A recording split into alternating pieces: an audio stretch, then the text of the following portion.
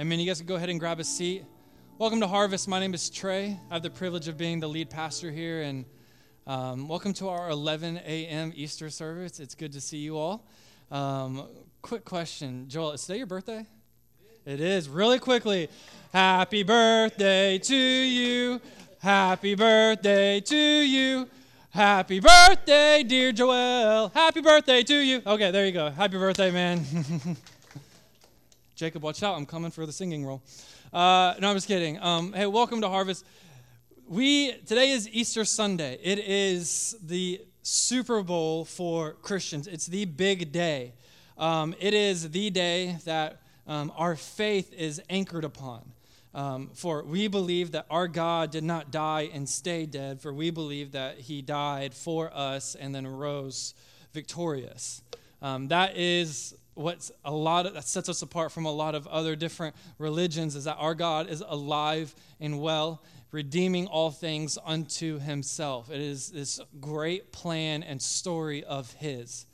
And it is such a spectacular day.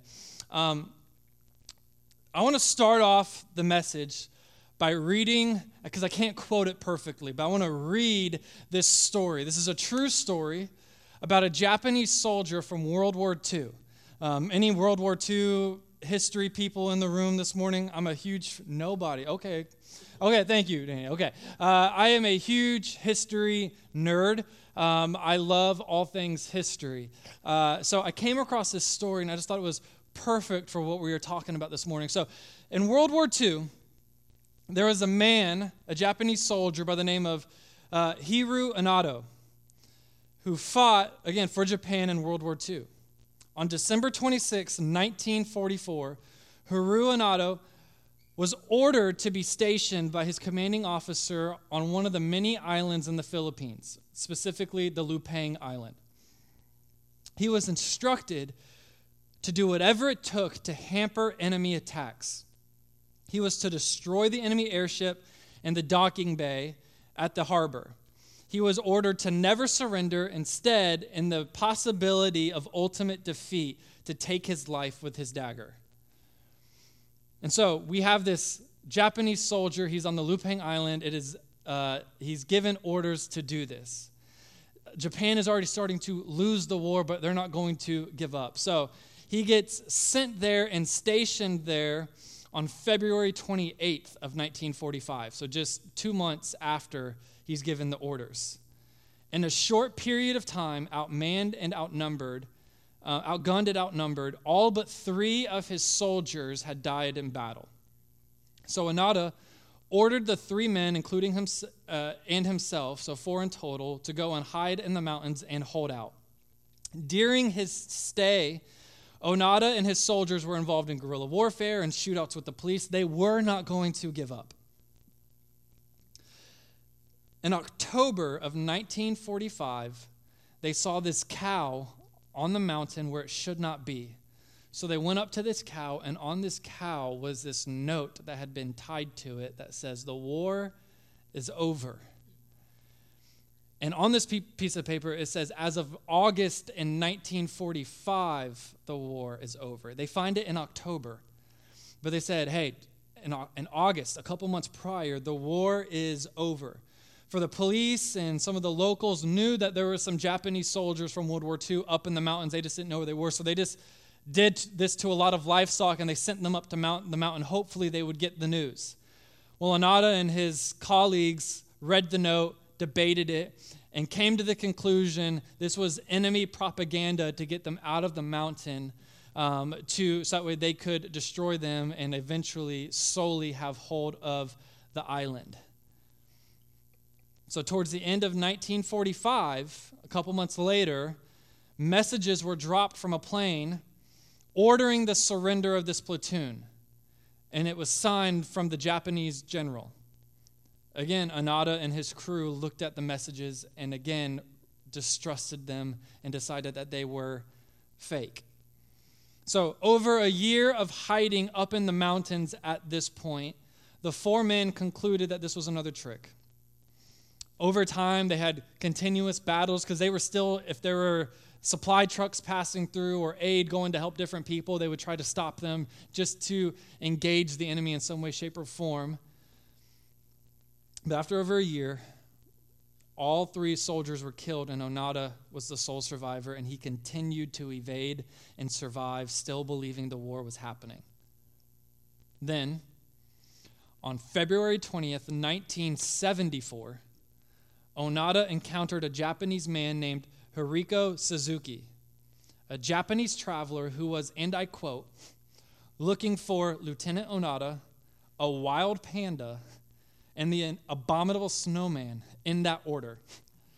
Suzuki found Onoda after days of searching, and they became friends. Suzuki tried to convince Onoda to come home and that the war was over, but Onoda refused, stating that he was waiting orders from his commanding officer and that he was going to hold his position, fight, and not give up the island.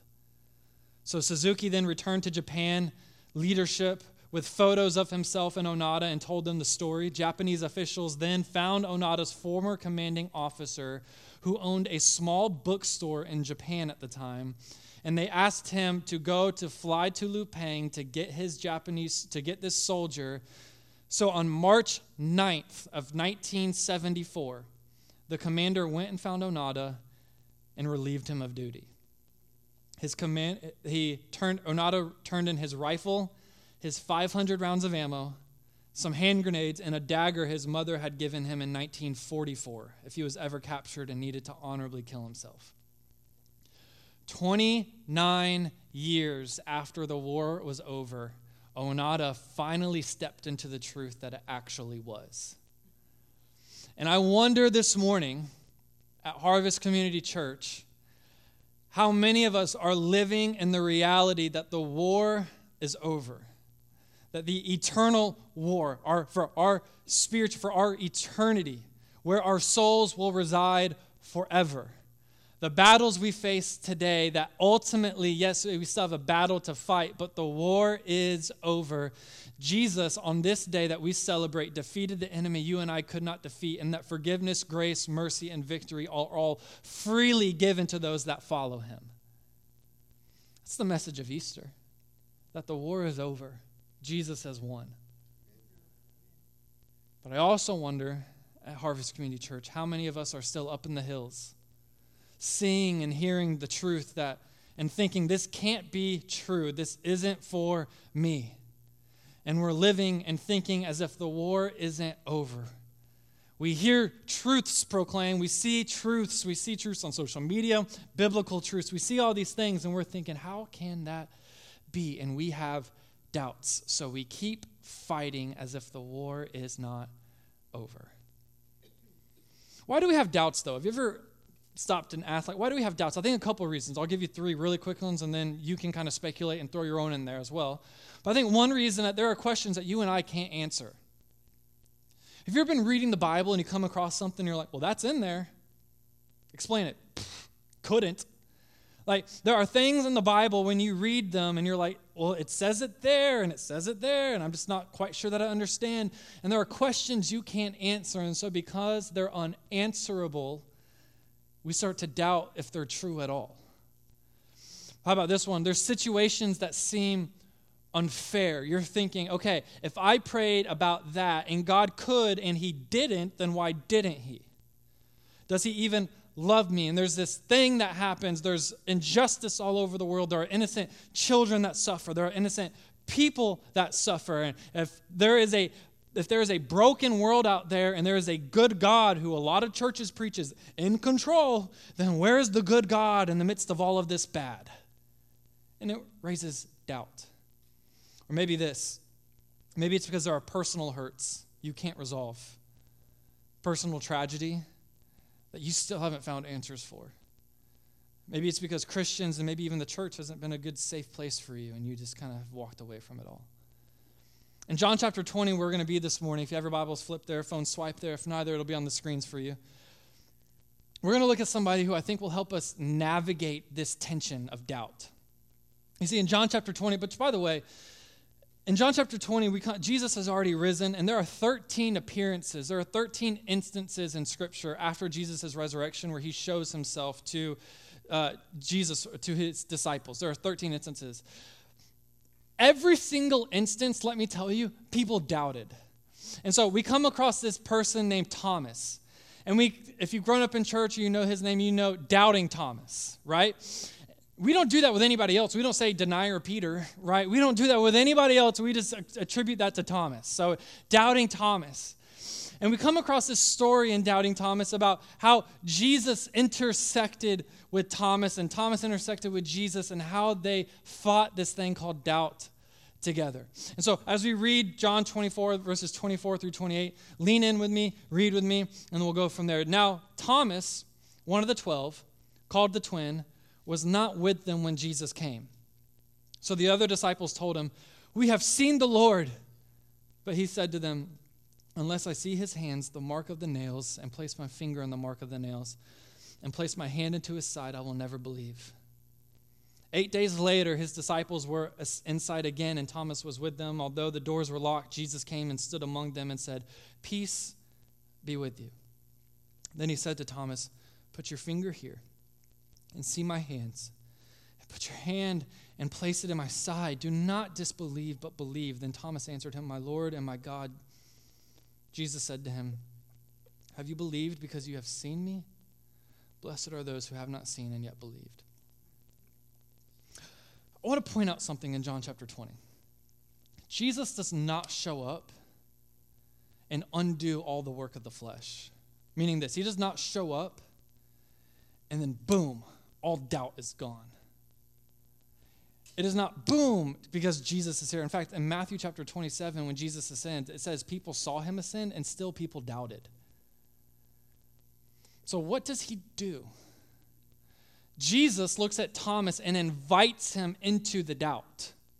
He invites him into solving this thing. In fact, in Mark chapter 9, there's a story where there is this demon-possessed boy, and the disciples are trying to cast out this demon, and Jesus shows up on the scene, and the disciples are like, "Hey, we can't do anything about this. Jesus, can you help him?" And Jesus walks into the story, and instead of just going, boom, get out, he goes, "You, the dad of this boy, how long has he been like this?" What did Jesus do? Something I don't want us to miss. Again, he did it with Thomas. He did it in Mark chapter 9. He invited the disciples. He invited Thomas. He invited this father into the situation instead of showing up and just solving the situation. In other words, let me say it like this. Doubts don't have to be detrimental to your faith. They can be an opportunity for your faith to flourish. Doubts don't have to be detrimental to your faith. They can be an opportunity for your faith to flourish. So often we think, because I have a doubt in my faith is dwindling, and I am just in such the wrong. When in actuality, it may just be that you're thinking, filtering, and processing this truth in reality. Because let me tell you, this world does not mirror the characteristics of a perfect and holy God. And so when this world is broken and it looks broken and you're expecting this world to look like your perfect character traits God, you will be sorely disappointed. But it's somehow navigating this broken world while remembering and focusing and trying to become like the attributes of God that there is going to be doubt. There is going to be wrestle. And in the midst of your doubt, it does not have to be detrimental to your faith. It can be an opportunity for your faith to flourish. You know what's funny to me is you see and hear about a lot of like famous philosophers, right? They're well-known atheists. They are very adamant that Christianity is a hoax. It's a crux, right? And so what they do is they go on this journey to try to disprove God. And there are thousands of stories like this. They go on this journey to try to disprove God, and along the way they find out they can't. That there is, fun fact, there is more historical record, not Christian record or church records. I'm talking about like Roman record, Greek record. There is more record, historical record, that Jesus actually existed and walked this earth and died the way the Bible says he died, than there is that Abraham Lincoln and George Washington ever existed. We have more proof that Jesus existed, walked, lived, and died than we do that George Washington or Abraham Lincoln ever existed. His fingerprint in history is too big to ignore. And what sets us apart is that our faith is that he did not stay dead, he got up. That's what sets us apart, and that gives us hope. But history cannot deny that Jesus was alive. And so they go on this journey, and what they find is they can't disprove Jesus. And in fact, today, many of them are devout followers of Jesus. So what did these philosophers do? What did Thomas do? What did the Father in Mark 9 do? I think, number one, how can our faith flourish in the midst of doubt? I think we can do what these men did. Number one, we acknowledge our doubts.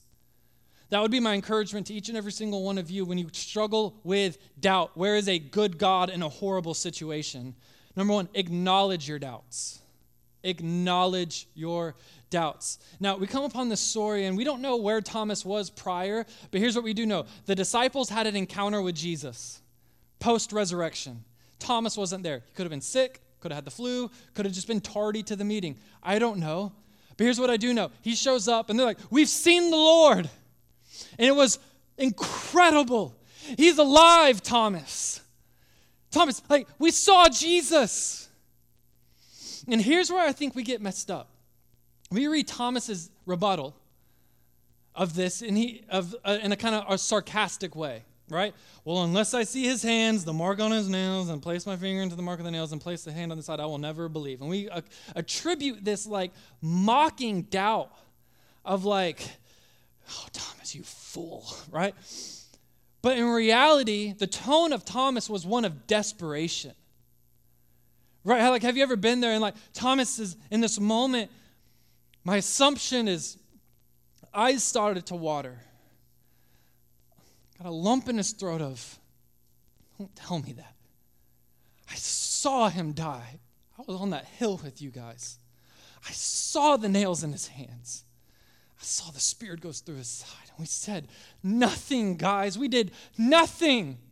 We said nothing. We did nothing. And they took him off that piece of wood and they shoved his body into a tomb. We did nothing.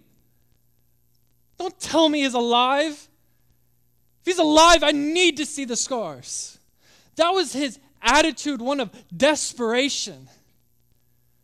Have you ever been desperate for a move of God in your life? And here's what I'm not talking about. I'm not talking about hearing of moves of God in other people's lives. I'm talking about personally desperate for a move of God in your own life. It's one thing to hear stories that somewhat put a little bit of gasoline on the fire of revival and people coming to know Jesus and God did this for me and God did that for me. And you're like, well, here I am, isolated island, and God, I don't feel like God's doing, and you are desperate, and in the late hours of the night, your soul groans for a miracle and a move of God in your own life. Have you ever been desperate? Thomas voiced his doubts, this desperation. He didn't play it off when the disciples were like, "We saw Jesus," and go, "Wow, that's crazy, fools." He was like, "Don't tell me that. I watched him die." He acknowledged his doubts. I was like, I've got to see his hands. I've got to see his feet. I've got to see his side. It was a true desperate doubt that he didn't think he'd ever get answered either. But I believe it's a good place to start. And I think for you and I, it's a good place for us all to start. Acknowledge doubt specifically. Don't ignore it. When you ignore it, that's when it becomes detrimental. But when you acknowledge it, that's when it can be fruitful. When you acknowledge it, number two, fix your eyes on Jesus and keep them there. Fix your eyes on Jesus and keep them there. It says in Scripture that Thomas says this in desperation, and it doesn't say in that exact moment where he goes, "I got to see," that Jesus appears in the room, is like, "Hey, doubt still," all doubt still, everything, peace, we're good. It says 8 days later. 8 days. Now, remind you a little bit of context and kind of just paint this picture, put yourself in the story. You're a Jesus follower, right? And you're one of the 11, the close 11, right? Jesus has been crucified for claiming to be something that you believe and followed. And you are incredibly scared and fearful because people are looking for you. And they're like, "Where are his followers? Where are the 11 that followed him?" And they're fearful that they're next. So they're hiding. And in 8 days of fear, 8 days of anxiousness, 8 days of not great sleep, 8 days of anxiety, 8 days, you insert the blank, 8 days of torment. 8 days later. Sorry, why does 8 days matter? It's because how many of you, when you say, God, I need you to show me this in this way, we expect it, and if it's not done within the first 5 minutes, we're like, oh, God doesn't love me. But when you understand that a holy, perfect, and sovereign God does things his way, you'll accept his timing. And so in this moment, 8 days later, he appeared in the midst of them and greeted them with a peace be unto you. The door was locked. It's a supernatural thing. Trey, explain it. It's one of those things the Bible's, I can't. He's God, right? He just shows up in the room. The door's still locked. And he goes, peace be unto you. Peace be unto you. 8 days is a long time. How often do we want resolution to our doubts immediately? But Jesus rarely works like that. But keep seeking him. In the story where Peter walked on water, Peter was fine until he took his eyes off Jesus. With every disciple of his, he did not say, hey, look at me and then forget about me. He said, follow me. And last time I checked, I can't follow somebody I'm not looking at. And so if God has called you out of the grave and he has said, follow me, put your faith and trust in me, walk with me, work with me, and do how I do, we have to keep our eyes on Jesus. There is so much going around in and on our world, this planet today, that is so easily distracting for you and for me. Every Sunday around 9 a.m., I get this stupid thing called a screen time report. And it makes me so depressed because I'm like, oh my word, how much time did I spend looking at a phone? I'm going to go blind by 40, right? Like it is like, it's depressing when I see it sometimes. But here's what I've discovered. It's if my eyes are so glued on that and I'm so engulfed on what's happening in our world today and I'm not in the Word or spending time in prayer, I'm not having that relationship with Jesus, looking at Jesus and following Jesus, I lose Jesus' perspective on all of this, the Bible's perspective in all of this. And instead of taking God's Word's perspective and putting it on the world as a filter, I take the world and put it on a filter through His Word. And when I take the broken characteristics of a world and put it on a perfect characteristics of a perfect God, I begin to have some serious doubts, and that leads to deconstruction. But when I take the perfect, infallible Word of God and all of His characteristics and put them on a perfect or an imperfect world, what I begin to do is I begin to navigate this broken world with hope, joy, peace, and grace. And so my encouragement to you is whatever you're walking through, however heavy it may seem, my encouragement to you is fix your eyes on Jesus and keep them there. As you lead your family, as you lead your spouse, as you try to reach your community, and as you live in this world, the only way we come out with joy, grace, patience, long-suffering, all that stuff is if we fix our eyes on Jesus and we keep them there. And then third, remember His revelations in every situation until we reach our ultimate destination. Remember His revelations in every situation until we reach our ultimate destination. Jesus shows up in this room supernaturally and says, peace be unto you. And He doesn't go, Peter, John, good to see you again, Matthew, and go through 10 disciples and eventually get to Thomas. He doesn't show up in the room and like, oh, you got a place for me to nap? He shows up and goes, Thomas. Just immediately. He showed up for him. And when He showed up, He singled him out. And He went through every mark of Thomas's doubt. There are a couple things to point out just in this small little moment of immediately shows up and addresses every mark of his doubt. Number one is this: Jesus hears you even when you can't see Him. Have you ever said a prayer? You're like, God, I think I'm talking to the sky right now. And I don't know if you hear me, but if you're out there, I need you to intervene. And it goes back to that cry of desperation, but I want to let you know, even if you don't feel him, sense him, or hear him, he hears you, even if you don't see him or feel him. And one thing I also want to acknowledge is that if it is true of Jesus, he will reveal it to us. If Thomas said in desperation, I need to see Jesus riding on a unicorn with a flaming sword, and I need to see this and that, here's what Jesus isn't going to do, showing up in that room on a unicorn with a flaming sword. But if we read God's word and you say, God, your word says that you are a provider and I need provision in this season, or else I don't know how we're going to make it. My trust and my hope and my faith, and I agree with you on that statement, is that God will show up as a provider. And if God's word says he is long-suffering, if God's word says he is all-loving, if God's word says he will make a way when there seems to be no way, I will join you in agreement. I don't know how he's going to do it, but here's what I do know. If it's true about God and his word, it will come to pass in our life. That's what I believe and that's what I know. So Thomas has this moment where God shows up and addresses his doubts. And he says, Thomas, do you see?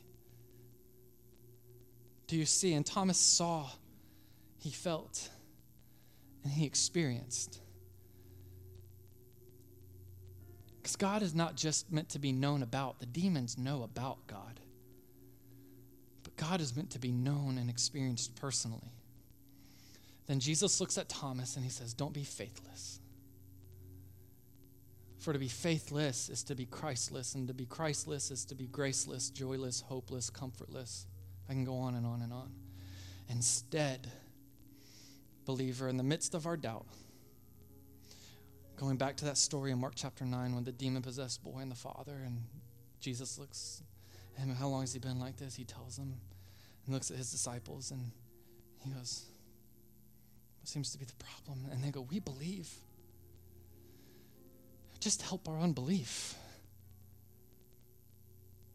And I wonder if we came to Jesus with our doubts with that posture, instead of saying, I don't even think you're God anymore. What if we came to him with, I believe you're God, but help my unbelief in this moment? And Thomas's response when he saw and experienced God was, my Lord, my God. He knew. In all of our lives, there will be moments of revelation where God shows up, where we see his hand, where we look and go, look, that was just a God thing. Cling to those. Remember those. Where you saw the hand of God, you experienced the presence of God, where you knew beyond a shadow of a doubt that Jesus is King. I was having a conversation with somebody the other day, and it was a weird question, never been asked it before. They just said, hey, would you ever leave the church? Like, could somebody ever talk you out of what you believe? And I was like, yeah, pretty easily. No, I'm just kidding. I was like, I don't know, dude. I've never been asked that question before. And this person was dealing with this thing called deconstruction, which is a term where people ask hard questions because they haven't been told the total truth. And so this shallow truth that they've been told can't answer these hard questions. And so they just decide to leave the faith. And they were wrestling with that. And they're like, I'm just struggling with this. If somebody asks you some hard questions, do you ever think you would leave the faith? I'm like, no. Maybe if I went through a hard season, maybe I may take a month off of going to church with my family and just, I don't know, go to the beach for a couple of days. But I don't know. Like, honestly, like if I had to be honest in that moment, I know a lot of you in here don't know my story, but here's what I was like. I grew up a pastor's kid. I saw religious abuse, not from my dad, but just from other people in the church, and I've seen some hard things that have made me doubt. But here's what I can promise you and tell you in the midst of all of it. I will never not follow or believe in Jesus. And I told this person, I was like, I've seen too many miracles. I've experienced too many moves of God in my own personal life and in my family's life. I've seen provision that can only come from a watchful father who gives perfect gifts to his children. I know the blood of Jesus has saved me. I know his Holy Spirit lives within me. I've seen God move in the life of an individual. I've seen God move in the lives of thousands in an instant. I've seen somebody on their deathbed the next day get up with all the strength and energy that they should have had before they were sick. I've been part of prayer meetings where a person who has been blind since birth somehow just began to see again. Couldn't tell you how. I've been in rooms where the person was on their deathbed with cancer and somehow a week later they got scanned and cancer was gone. Don't know how. Here's what I do know. That Jesus is alive. He is working today. He is on the throne. And I have revelation in every situation that I'm going to follow him until I reach my ultimate destination. So, Trey, what happened to Thomas? I'm glad you asked. Thomas has his doubts answered, and he remembered this moment in this upper room. And he ended up taking the gospel further than any of the 11. He went all the way to India. And in India, he found these villagers, and he was sharing the gospel with them. And these villagers found Jesus a threat to their God.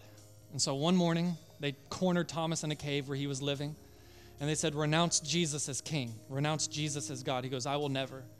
So they shoved a spear through his chest. This is doubting Thomas. Something happened where his doubts led him to the furthest most parts of the world at that time where he was preaching the gospel of Jesus.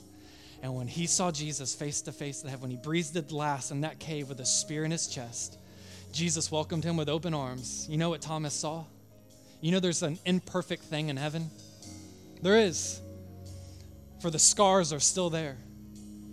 The wound is still there. When Thomas got to heaven and he saw Jesus with open arms, Thomas saw the nails-pierced hands. He saw the scar on his side. And he was like, that's why I did what I did. That's why I went where I went. And church, this morning, I don't know your story. I don't know your doubts. I don't know what you're walking through or going through. But here's what I want to tell you. Acknowledge them. Bring them to a holy and loving God. Fix your eyes on Jesus. And when he shows up, or he has shown up in your life, cling to those moments. For one day, when we pass from this world to the next, my goal is not to do so with comfortability. My goal is to get there and see how many people I can bring with me, so that way one day they can see the nail-pierced hands. They can see the scar on Jesus' side as he welcomes them with open arms, saying, well done, my good and faithful servant. So your doubt doesn't have to be detrimental. Let it be an opportunity for your faith to flourish. Acknowledge it. Fix your eyes on him. And in every situation, remember the revelation until we reach our ultimate destination. If you would bow your heads and close your eyes with me. If you're in this room this morning, you say, I've never put my faith in Jesus. He sounds too good to be true. This story sounds too perfect to be believable. The gospel literally means the good news. And if you've never put your faith and trust in Jesus, you're not following Jesus, eternity is too long to be wrong, I want to invite you into God's story of redemption, where your soul can be saved today. You can become a child of his today. And if that's you, I'm going to say this prayer. Repeat this after me, believe this with me, and when you leave here, follow Jesus with me. But say this prayer, Heavenly Father, I confess I am a sinner. I am not perfect and I need a Savior. And Jesus, I believe you are that Savior. You died and rose again, and you call me unto yourself. So Jesus, I answer that call. And I put my faith and trust in you. I follow you. And today I enter your kingdom as a son and daughter. So Jesus, we thank you. In Jesus' name, amen. Every head still bowed, every eye still closed. If you prayed that prayer this morning so I can know how to pray with you, would you raise your hand? If you prayed that prayer and today you accepted Jesus Christ as your personal Lord and Savior. Anybody like that in the room this morning? Thank you. Anybody else? Anybody else this morning? Amen. For the rest of us that are dealing with doubt, bring it to Jesus. Fix your eyes on Jesus. And when God shows up and shows out, remember those moments. Would you stand with me? We're going to lift up a great song to a holy and perfect God who deserves all the praise.